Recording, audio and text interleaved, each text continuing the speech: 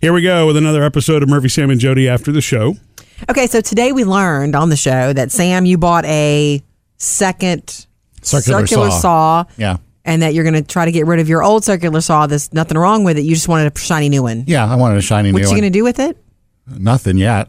I don't have any projects. I just want it for whenever the projects come along. Yeah. Okay. I mean, I can tell you the old circular saw that I had for probably 30 years now, I may have used a dozen or so times. I never really had any of that kind of work in my life. I'm sorry. My dad had a shop. But when I needed it, I had it. Right. And I think that's the origin of many of Murphy's tools as well. I want to have it in case I need it, which is cool. That's why I have sawhorses. Do you have sawhorses? No, I don't have sawhorses. Well, they make plastic sawhorses these days, so you don't need the old school, wood ones and all that. Man, I used to play horsey on this. But if you're going to use a circular saw, you need, a functional table for it, and usually sawhorses. Yeah. Now, let me get this. Write this down. Functional table. I got to go back to the store. Okay.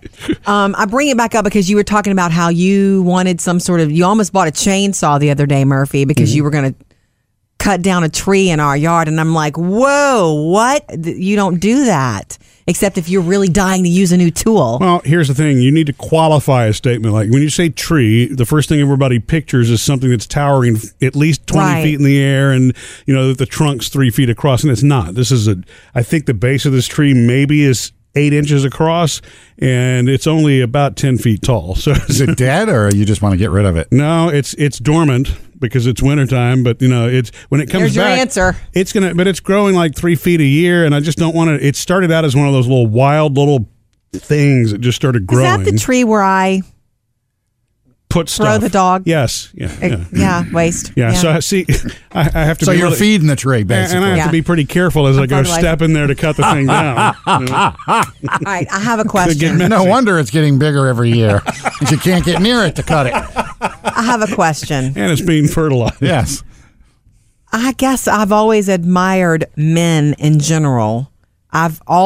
The men in my life, from my dad to my uncles to my grandfathers to you guys, and I consider you both men in my life. Murphy, we're married. We've been married for almost 20 years. Sam, we've been knowing you for more than 20 years as well. It is a man's way to feel like he can and should be able to do everything, isn't it? I've never met a man who didn't think he could do anything or should be able to. I'm the first one to raise my hand and go, yeah, I can't do that. That's not my bag. There's a sense of satisfaction when you completed it. Just like when Murphy completed cleaning out the shed recently. Sure. I guess you mean like kind of a project-oriented thing? Because I hear what you're saying. I think that there probably are some differences there between men and women, but I know a lot of women who've been pretty handy with skill saws before because they wanted to do their own... what do you call it? Molding in the crown molding. Crown molding. Thank you, Sam. I'm not trying to see. That's why I don't do those projects. I actually need to learn the names. Yeah, I'm just saying. It's interesting to me because I think there's value in knowing what you're good at and what you're not, and saying that's not me. I can't do that well. But I think there must be a challenge-oriented thing among you in your heart, in the very pride of being a man that. Yes, I can walk up in here and negotiate a brand new car, even if I've never done it before, because I'm a man. Well, it's like the first time I changed my brakes on the car. It's like I'd never done it before, and I'd always taken it in to have it done. And it's like, let me try this. You know, and thanks to YouTube, you could look it up. You know what you need, know how to do it, and I did it, and I've done it 2 or 3 times since. Right. And it's like it's a sense of accomplishment. Now, like if I had to put down carpet, call somebody. I know better than to even attempt that. Yeah, and I went through the do-it-yourself phase. You remember that one of the houses when we were putting up for sale? Yes, I do. I did the tile. Oh my gosh. That was a miserable day and a half. It was a learning experience, but it was the last time that I'm going to do that because somebody who does that for a living and understands it and makes it look a lot better than me should be the one doing that. Right. But see what you're talking about, Jody, I think is something that changes generationally, though. Maybe. Back. When I think about my grandfather, for example, who was that Depression era World War II generation, if you didn't fix it yourself, it might not get fixed. True. True. And cars were much more simple to work on then, and we weren't as, even though we maintained our yards and wanted them to look nice, we weren't as crazy about it, over the top as we are today. It's such the land of plenty today. Sure. I think that's changed that, and so. I think the desire of some people to do those things just changed just because you don't have to do that necessarily yourself anymore if you don't want to. Yeah. And some of it's come pretty complex. Things around the house, things that are electrical and things like that, a lot of people aren't comfortable with. So I don't know that every guy wants to do it that way. I've seen a lot of men do it. I like what Sam's saying though. Once you test it out, once you see on YouTube how somebody actually does with it, then you think, okay, I can't do that, or I can do that. I can watch a YouTube video on how to put carpet in, but it's like I don't even want to try it. I just get a carpet expert, let them come handle it, get it done. Right. I'm not picking on you guys one way or the other. I'm saying it's interesting to me that it seems in the men in my life, in my experience, it's that you think you can do anything, whether you've done it before or not. And I don't know if I admire that or if it scares me. When you talk about getting a chainsaw out in the backyard, I'm like, have you ever done this before? Because I'm your wife and I'm wondering. Yeah. Well, and I know the basic safety things with chainsaw because you learn those over time. I've used a chainsaw before.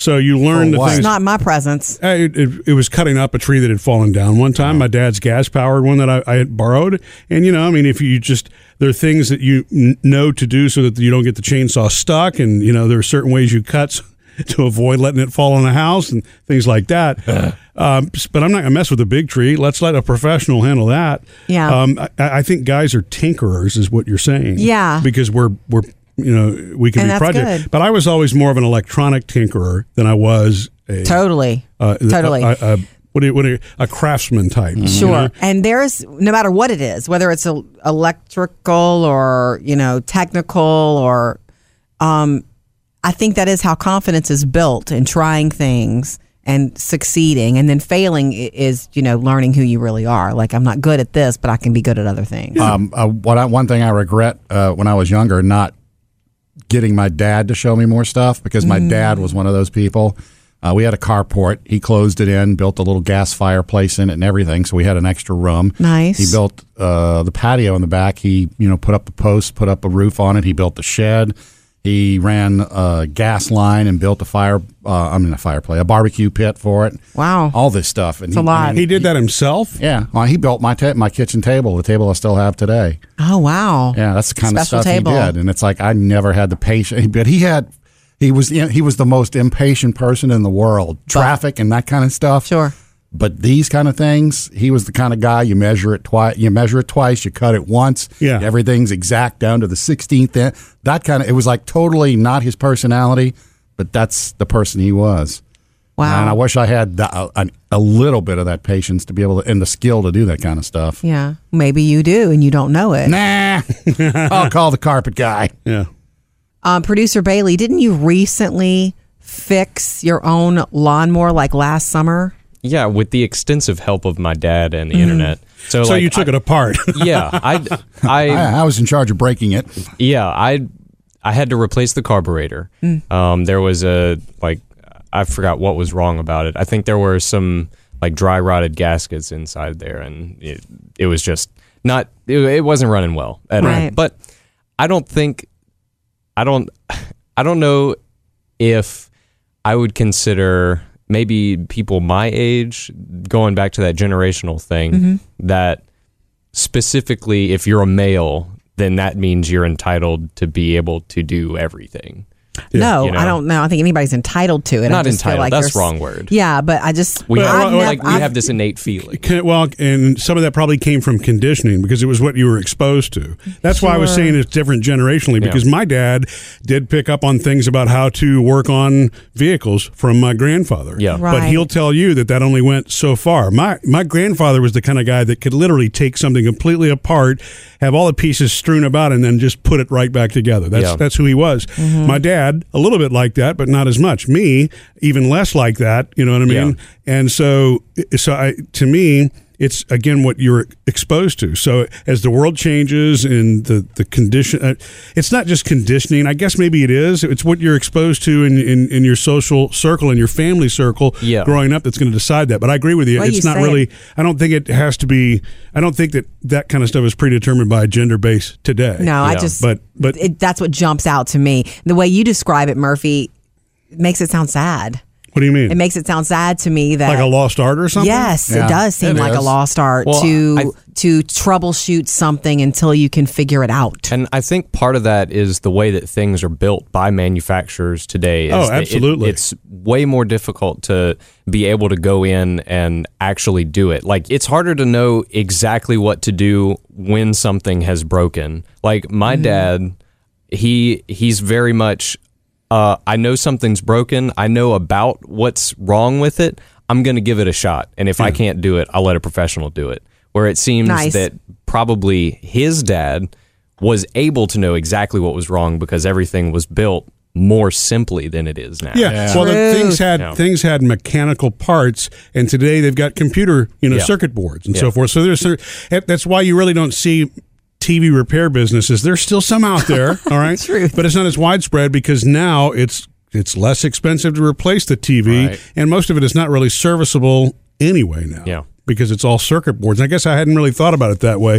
But I remember having that conversation with my dad just about, cars in general, because there were so many pieces of it that used to be mechanical, even before there was fuel injection. And I'm not going to get too technical, just so that you know. But anyway, when you had a carburetor on a car, like Bailey was talking about, when you pushed the pedal inside your car, there was a cable that went to the engine, and that's what it pulled on. And when you let off it would go the other direction. It doesn't work that way. You could figure it out. You could figure it out. Today, that's not the way it works at all. You push the pedal, the computer decides how much gas it's going to spit into the engine, and then it goes from there. So that's why there aren't as many mechanical parts I'm a little more comfortable working with. Computers, that gets lost on me really fast. Yeah. When I bought these new saws, and I guess this goes to my mentality, one of the coolest features I found on the Jigsaw was that it has a little light to guide you.